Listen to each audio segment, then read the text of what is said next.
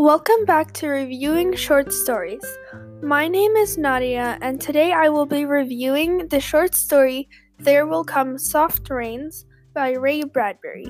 This short story falls under the topic of sci-fi. Ray Bradbury is an American author and screenwriter. He has worked in a variety of genres, including fantasy, science fiction, horror, and mystery fiction. His most famous short stories are The Veldt, A Sound of Thunder, and The Pedestrian.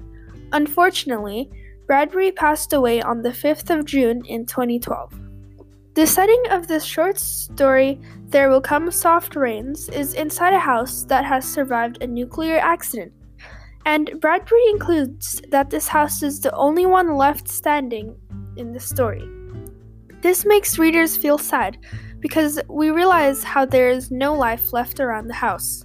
The short story has a mood different to all other stories. First off, the mood is a bit emotionless, just like the house. But then, towards the end, the mood changes drastically. The mood becomes more chaotic because the story explains that the house is dying.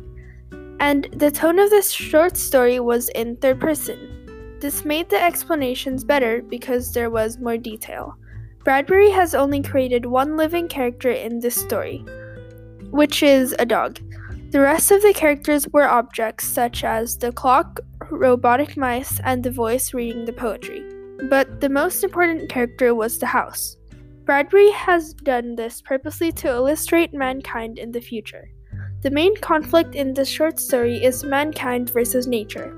This is portrayed by the house not being able to protect itself from the natural forces. From my point of view, Bradbury has showed and represented mankind in a very good way. I really liked this short story, and I found it very interesting. I recommend you to read it in the future, and thank you for listening, and see you on my next podcast.